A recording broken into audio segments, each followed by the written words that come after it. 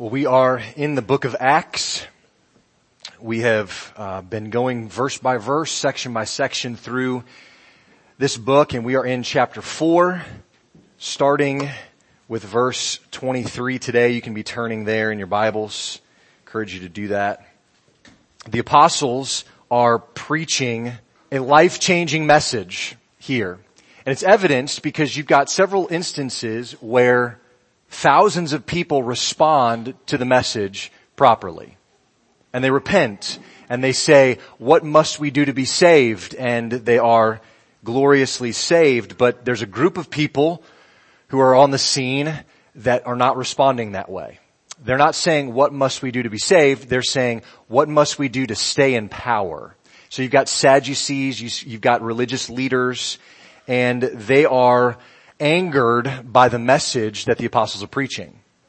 The Sadducees specifically because they don't believe in the resurrection, and the disciples, the apostles here, are preaching very clearly that Jesus has come back from the dead and he's the one that we put our hope in. And so this angers them.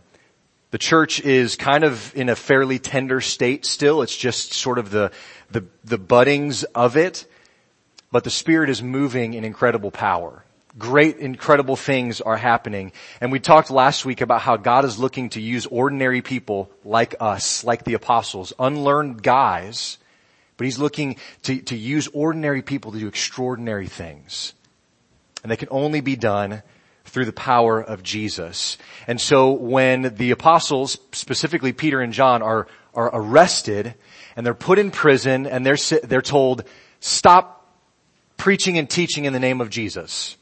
And they respond in a similar way that we would have to respond if some authority over us told us to do the same thing. We would have to say, whether it's right for us to be quiet or not is kind of up to you and between you and God, but we can't help but preach and speak about what we've seen and heard. I'm sorry, but no. We're going to keep on doing it. Their lives were marked by godly boldness. A.W. Tozer once said, to be right with God has often meant to be in trouble with men. It's true. We see it here. We have even seen it more recently in our own day and age. Their preaching got them thrown in jail, and yet they respond boldly. We cannot help but preach about what we've seen and heard. Today we find out what happens next. Do they run back and say, boy, we got lucky, guys. Let's make a plan for doing this some other way? Do they decide to shrink back? Do they decide to stop preaching? Do they evaluate to see if the risks are worth it or not? Let's see. Acts 4:23. Let's read through verse 31 and we'll pray. Verse 23. When they were released, they went to their friends and reported what the chief priests and the elders had said to them. And when they heard it, they lifted their voices together to God and said, Sovereign Lord, who made the heaven and the earth and the sea and everything in them, who through the mouth of our father David, your servant, said by the Holy Spirit, why did the Gentiles rage and the peoples plot in vain? The kings of the earth set themselves and the rulers were gathered together against the Lord and against his anointed. For truly in this city there were gathered together against your holy servant Jesus, whom you anointed, both Herod and Pontius Pilate, along with the Gentiles and the people of Israel, to do what your hand and your plan had predestined to take place. Verse 29. And now, Lord, look upon their threats and grant to your servants to continue to speak your word with all boldness, while you stretch out your hand to heal, and signs and wonders are performed through the name of your holy servant Jesus. And when they had prayed, the place in which they were gathered together was shaken. And they were all filled with the Holy Spirit and continued to speak the word of God with boldness. Let's pray together. Lord, we need an injection of godly boldness in the church. I need it in my life. My brothers and sisters need it in theirs too. We need to understand that we wage battle not against flesh and blood, but against principalities and powers that we can't always see, but we know by your word are present. And so give us this boldness like the apostles had here. Not boldness to be ignorant, not boldness to be troublemakers, but boldness to speak truth despite the opposition. Do this work in your people, Lord, and we'll be bold for your sake in your name. It's in that name that we pray. Amen. So I think what we have here is maybe the first missionary report. This is like a good old-fashioned missionary report, right? They come back to the church and they report, they tell them everything that had happened. Now, when we think of receiving a missionary report today, we think of welcoming a family back from overseas, something like that. And we want to hear success stories of people being saved, success on the mission field. We pray for health. We pray for safety for our missionaries. We pray that we would even then walk away from these reports lifted up and encouraged and excited about what, our funds and our prayers have been doing in a missionary's life and in their area of ministry.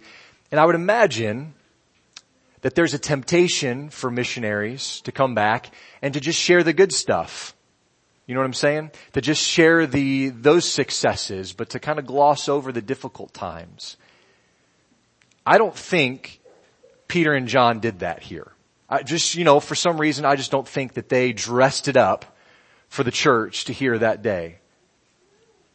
Verse 23 tells us that they immediately went back to their friends and they told them everything that had happened to them, that they had been told to stop preaching in the name of Jesus, that they had been told to stop talking about the resurrection, to stop spreading the news about Jesus at all anymore.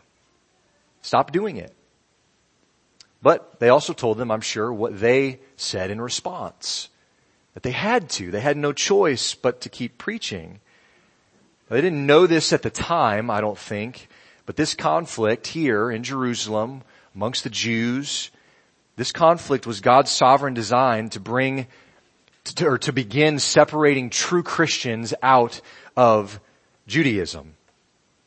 The temple where God dwells isn't the one made of bricks and stone anymore that's set in Jerusalem. The temple, as we saw at the beginning of Acts with the tongues of fire on the believer's head, the temple is now God's people.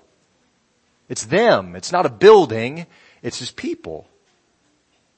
And this helps us see this first point in your notes that God dwells among and within His people, and He gets His people moving. And none of us ask for stuff like this in the book of Acts. They didn't ask for this necessarily, and yet this was part of God's sovereign design to get them moving. And this is just the beginning of it, and they don't maybe see it at the moment. But surely, as they're preaching, they're thinking, man, I hope everyone hears this message and repents and is saved. That's their desire, right? That many people would hear this and turn by faith to Jesus Christ, but that just isn't to be. Look at the beginning of verse 24. What did the church respond with? When they heard it, they lifted their voices to God. Now imagine, for a moment, it isn't too big of a stretch, but imagine if we sent out a missionary from our church to a place that's hostile to the gospel. We know it. They know it. We collect funds. We send them over. We're praying for them, but they go over to a place that's hostile to the gospel. And then we hear back from them that they've been threatened. Maybe with imprisonment, maybe with loss of life, physical issues. They're told not to preach anymore. Maybe they are, in fact, thrown in jail. What would our response as a church be? Now, I've wrestled with this week. What would our response as a church be? Because on one level, we care about these people, the missionaries in particular. We care about the people they're going to, or else we wouldn't have sent them. But we care about our friends, these missionaries. We don't want harm to come to them. Maybe our natural inclination would be, well, get them out of there. Bring them home. Is it really worth their safety and health to keep them there? Aren't there other easier ways safer places for God to use them to share the gospel with the lost? Shouldn't we just remove them from that difficult situation? Now I realize that 2023 in the state of the world today is vastly different than AD 30 and being in Jerusalem in that time. But I'm not so sure that our perspective about spreading the gospel should be a whole lot different than the early churches. Look how they respond. Verse 24, it says, they lifted their voices together in one accord, of the same mind, together. They were united in their conviction. And what did it lead them to do? To pray. It led them to pray. Conflict and danger didn't cause them to wring their hands in worry. It moved them to pray. If nothing else, we can learn from that this morning, can't we? Notice how their prayer begins. The ESV translates this. It says, Sovereign Lord, who made the heavens and the earth and the sea and everything in them. Sovereign Lord is also, I think in the King James Version, translated Master. Sometimes it's just translated Lord in general. But all of those ideas, sovereign, master, Lord, all of those ideas point to the same thing. God is the ruler and master of everything. Sovereign over all. God rules over everything. And these early Christians, they recognize that if God is the master of everything, He's the master of the situation that they're in right then and there. Right? That's what they're recognizing here. They're admitting this.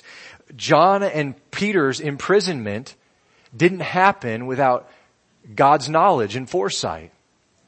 It wasn't a surprise. And they say this. They say the Lord is omniscient. He is omnipotent. He is all-knowing. He is all-powerful. It says you're the one who made the heavens and the earth. He's creator. He's got the right as creator to do whatever He pleases. That's what we learned this morning with the kids. Because He's the creator of all. Now this sounds a lot like a prayer from another guy in Scripture in Jeremiah. Flip back real quick to Jeremiah 32.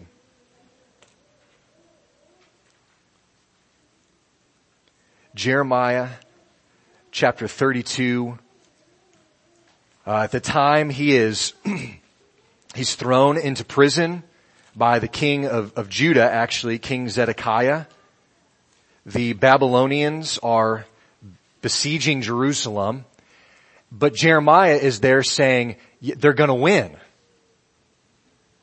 We're gonna fall. You're gonna fall, king. And the king doesn't like that a whole lot. And so he throws him in jail. Jeremiah 32, look at verse 17. He's in prison and he prays this.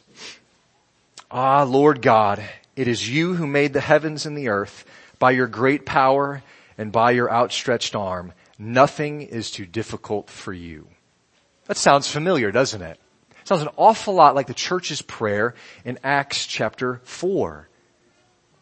I would say that it seems like Jeremiah's prayer and the record of it and the New Testament church's study of Old Testament Scripture influenced how they prayed. Don't you? These prayers are too similar to not think that. Well, look at verse 27 of Jeremiah 32. God answers him. Jeremiah 32 verse 27.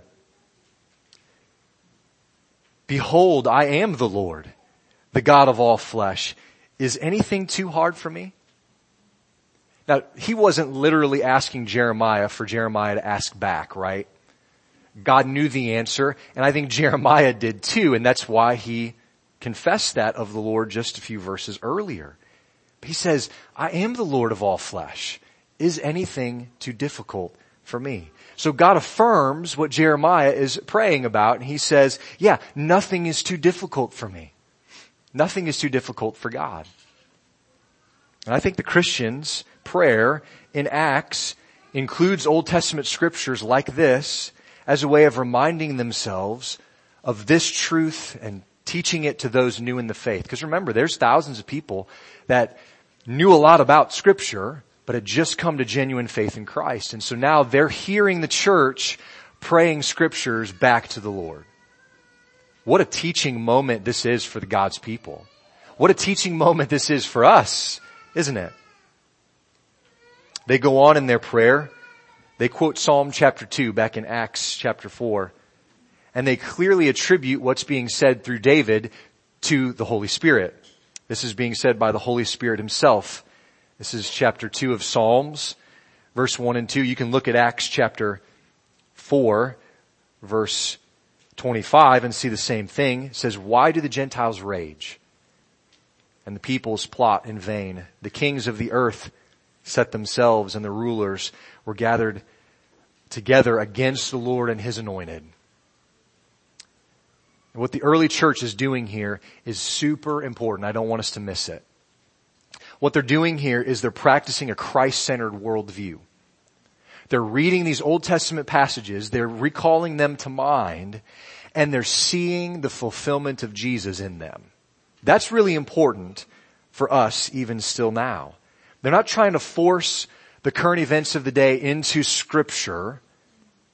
They're interpreting what's going on in the lens of truth. They understand Psalm 2 as a foretelling of the gospel and the events that they were witnessing personally in that day. And look at verse 27. I think they start making the connections pretty clearly here. They say, "For truly in this city there were gathered together against your holy servant, Jesus, whom you anointed." See, they're connecting that back to Psalm 2, the anointed phrasing. They're talking about Jesus. And now they mention both Herod, Jewish, Pontius Pilate, Gentile, along with all the Gentiles and the peoples of Israel. So David was God's anointed king in the Old Testament, but David had his flaws, and his rule was flawed, wasn't it? Jesus comes from the house and line of David, but you know what? His rule is not flawed. His kingship is not flawed. His rule will have no end. And so Jesus, they recognize this incredible truth. In their Christ-centered worldview, they recognize that Jesus is God's anointed who is lifted up higher than all. It's Jesus. It's Him. The Gentiles, many of the Jews, the rulers, and all the kings all clearly set themselves against Jesus Christ, and He would suffer at their hands.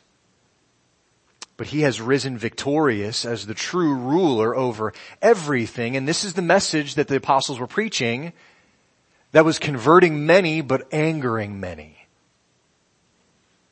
The enemies of the Anointed One plot against the Lord in vain. And the prayer of the church in Acts 4 shows their unshaken confidence. They heard this missionary report and they didn't shrink back in fear. They said, and we'll see in just a few verses, they said, "Lord, give us strength to persevere, to keep pushing forward." Boy, and I fear that this is a vastly different kind of prayer than our churches pray today. It ought not to be. Look at verse 27. "For truly in this city there were gathered together against your holy servant Jesus." Verse 28, "to do whatever your hand and your plan had predestined to take place." See, they knew who was in control. People tried, they plotted, but who had the reins? God did. He still does. We've already seen that these Christians apply the scriptures this way in the book of Acts chapter 1. Remember, Peter gets up and he starts explaining what was going on with the tongues of fire and the speaking in other languages. And he talks about Judas, and then he brings in a passage there from the Old Testament talking about how Scripture had to be fulfilled in this. That's chapter 1, verse 16. So this isn't a foreign idea. They've been practicing this through God's good leadership in Peter and John this whole time so far. And they're seeing how the fulfillment of Psalm 2 is playing out in their day and age in Jesus. And they're making that connection. The church realized that they were witnessing this. And they drew great confidence and boldness from the sovereignty of God. Their prayer shows it. Look at how they end their prayer in verse 29. And now, Lord, look upon their threats and grant to your servants to continue to speak your word with all boldness. Guys, they could see that even though these rulers were gathered against them, just like they were gathered against Jesus, this was all by the hand of a sovereign God. Do we see that? In the things that we would consider struggling or sufferings or difficulties in our life, do we take a step back enough to see, and could this be the hand of God? Could this be God's sovereign design here?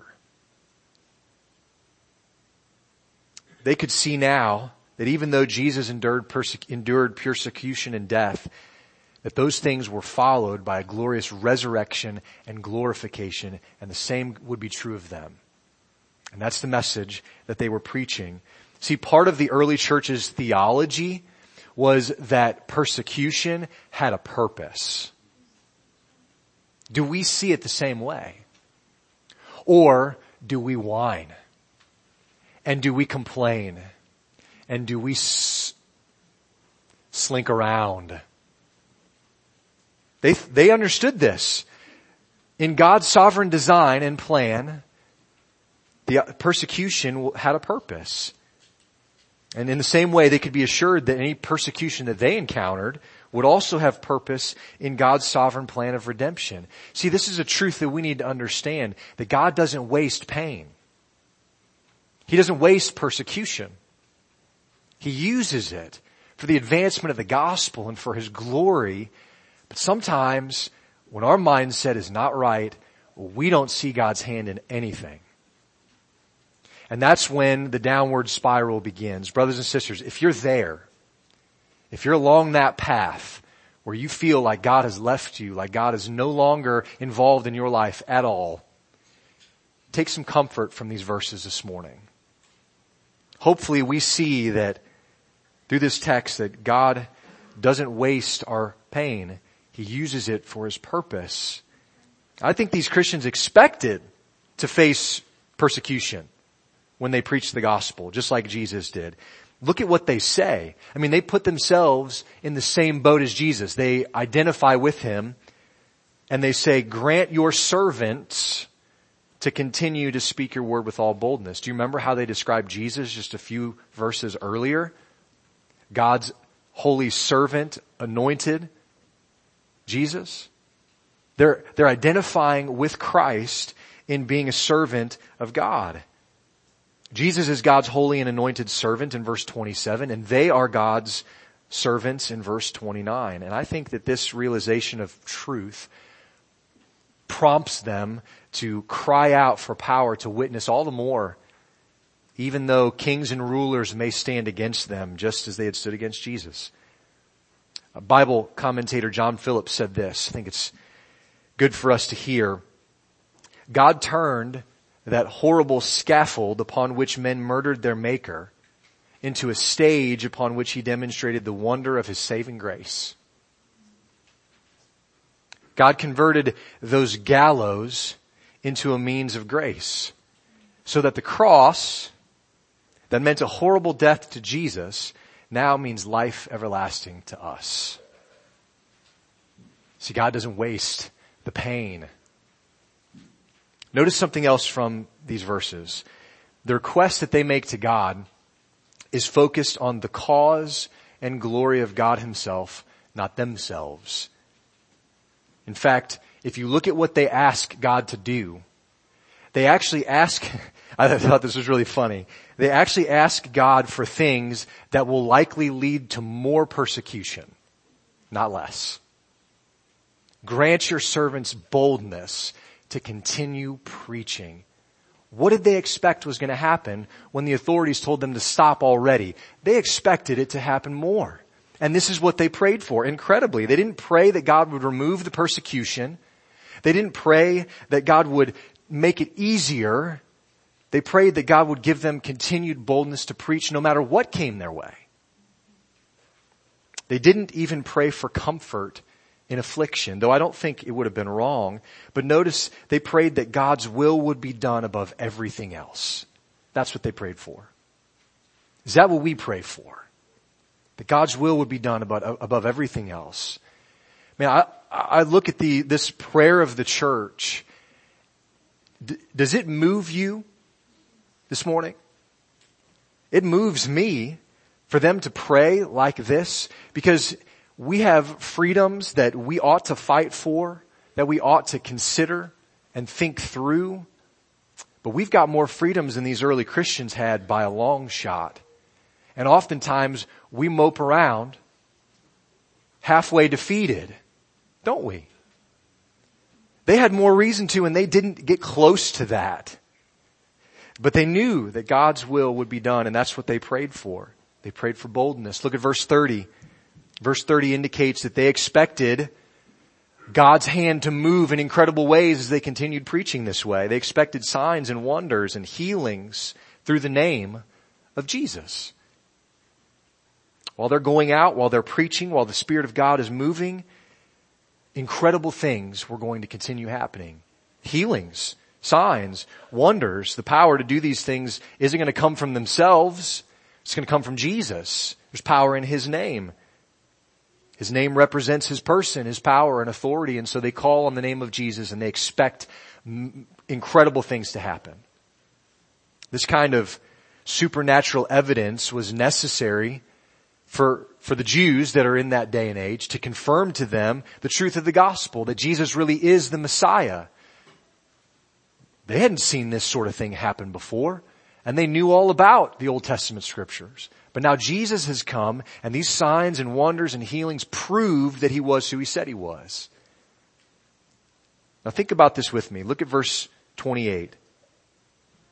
They're praying, and they ask God, they say, do whatever your hand and your plan had predestined to take place. And they mention Jesus. Guys, the reality is in verse 28, the hand of God was extended to crucify His Son. That was the plan and purpose of God. But look at verse 30. His people, the church, expect that His hand now will be extended to heal, to mend, to perform signs and wonders. But it's all the same God, because it's all part of His sovereign plan. People's physical bodies might be healed, but it was more than just their bodies that these apostles and the gospel is concerned about. It's about their souls, their spirits. Like the lame man, remember that we talked about in chapter 3, his whole life was changed. 40 plus years, never walked. In a moment, stands up, runs, leaping, is praising God. His whole life has changed. This is a picture of salvation in every believer, isn't it? Our life is totally changed. Inwardly, we're like the lame man, have no ability to move on our own. No ability to please God on our own. And then when salvation comes by the grace of God, through faith in God, our spirits are set free, running and leaping and able to please the Lord. Totally affected by the message of the gospel. And I just want to point out in this that the gospel isn't primarily a message about physical healing, though people's bodies were healed. The gospel, this primary message, is about reconciliation with a holy God. And that's why you see when Jesus performs so many miracles, He talks about their sin being forgiven. Because it's about more than just their physical body. That's still going to the grave one day. There's more to it. There's reconciliation with a holy God. I look at this prayer of the early church here, and it reminded me a lot of the first 3 chapters in the book of Romans. The first 3 chapters in the book of Romans point out our sin, don't they? It's wrapped up in Romans chapter 3, verse 23. You know this verse probably. For all have sinned and fallen short of the glory of God. What are they saying here? They're saying the same thing. Everybody has sinned. Jews and their leader assembled against Jesus. Gentiles and their leader assembled against Jesus. They're all guilty of this. They're all guilty of putting Christ on the cross. And you know what? In a sense, we are too. Our sin put him there. The Jews and Herod and the Gentiles and Pontius Pilate just happened to be the immediate instruments, if you will, that God used to bring about his predestined purpose. And the church's bold response here, I hope, is encouraging to you. It's remarkable in my mind. And as we finish up, let me just summarize 3 quick things about this prayer. Kids, these are the things that Pastor Jason asked you to be listening for. Adults, be listening for these too. There's 3 things I just want to point out from this prayer. Number 1 is that their prayer is rooted in God's character. Right? His sovereignty, his wisdom, his power, his creatorship, his omniscience.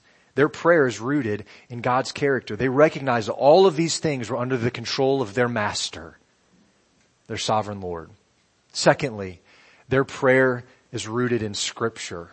Remember, they went back to Jeremiah's prayer, I believe, to Psalm chapter 2. They went back to the Scriptures in understanding, and in their prayer, they've studied it. Their church leaders knew it, and now they interpreted their lives in light of it. We ought to do the same, don't you think? Number 3, and lastly, their prayer is focused on the mission, not their comfort. This is the one that stings a little bit, isn't it?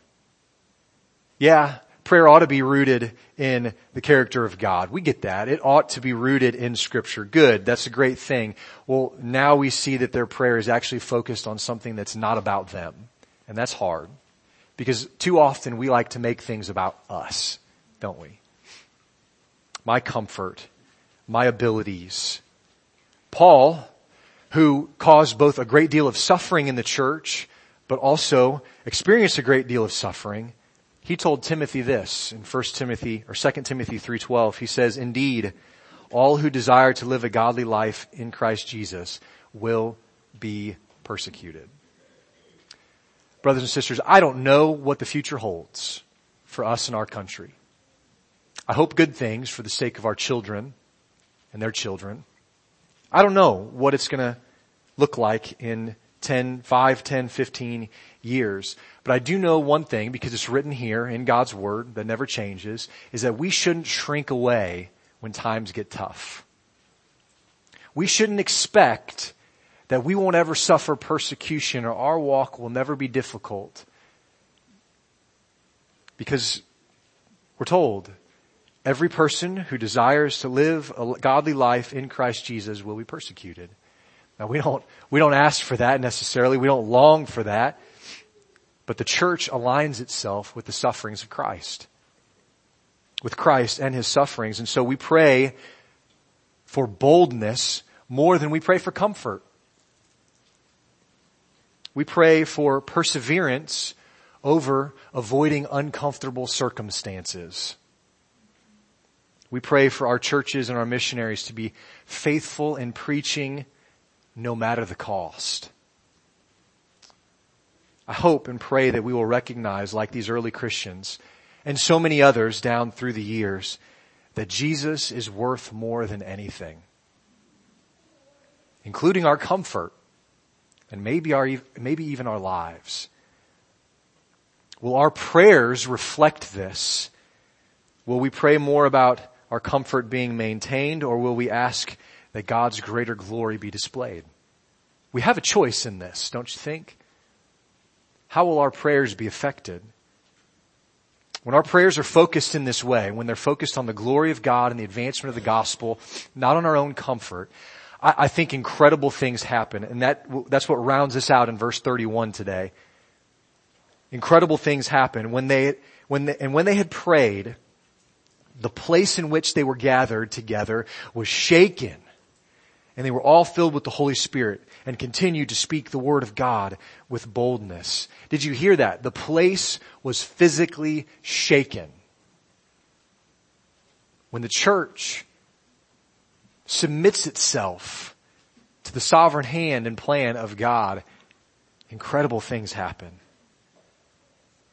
Not only was it shaken, but they were filled with the Spirit. They were filled with the Spirit. And what did that filling enable them to do? To go and to continue preaching the Word of God with boldness. They could have been shaken by the news of Peter and John's imprisonment, but the sovereign God shook the church instead. And it resulted in the people of God continually, that's the Greek for that word, continually speaking His name and His message of the gospel with all boldness. So here's some questions to evaluate as we close. For the Christian, does the presence of God shake you? Courtney read this morning in Hebrews chapter 10, it is a fearful thing to fall into the hands of the living God. It's only fearful if you don't have a relationship with Him. Does the presence of God shake you? Does the Spirit of God fill you? Is the Word of God in you? You see, you're not going to be able to pray God's Word back to Him if you don't know God's Word, right? And so does the Word of God fill us? Does the Spirit of God fill us? Does the presence of God shake us? Let's pray that the Lord does a work in our church, in the churches today, for the sake of the gospel and for the glory of His name. If you're here today and you've not been saved, if you've not put your faith in Christ, we learn here that the preordained plan of God was to send His only Son to die for the sin of every person who believes. And at just the right time, Christ died for the ungodly. All have sinned and fallen short of His glory. And yet God has made a way by His Son through the cross for every person who believes to have faith in Him and to be saved. Our hope and prayer is that you might see and understand this truth today, and that you would believe and that you would find life in the name of Jesus. I'm going to pray, and then we're going to have a closing song, and then we get to go over to the sanctuary, to the chapel, and we get to see that idea demonstrated for us in real life people in baptism. And so we're excited to experience that and to celebrate that joy together. But as we pray and as we sing our final song here, I would ask for you to consider the things that have been said this morning. Church, do we pray like this? If we don't, can we start? Let's do it now. Lord God, it's pretty clear that this early church understood that there was more to this life than just this life. There was more than just the air that we breathe and our time on this planet. There's an eternity at stake here.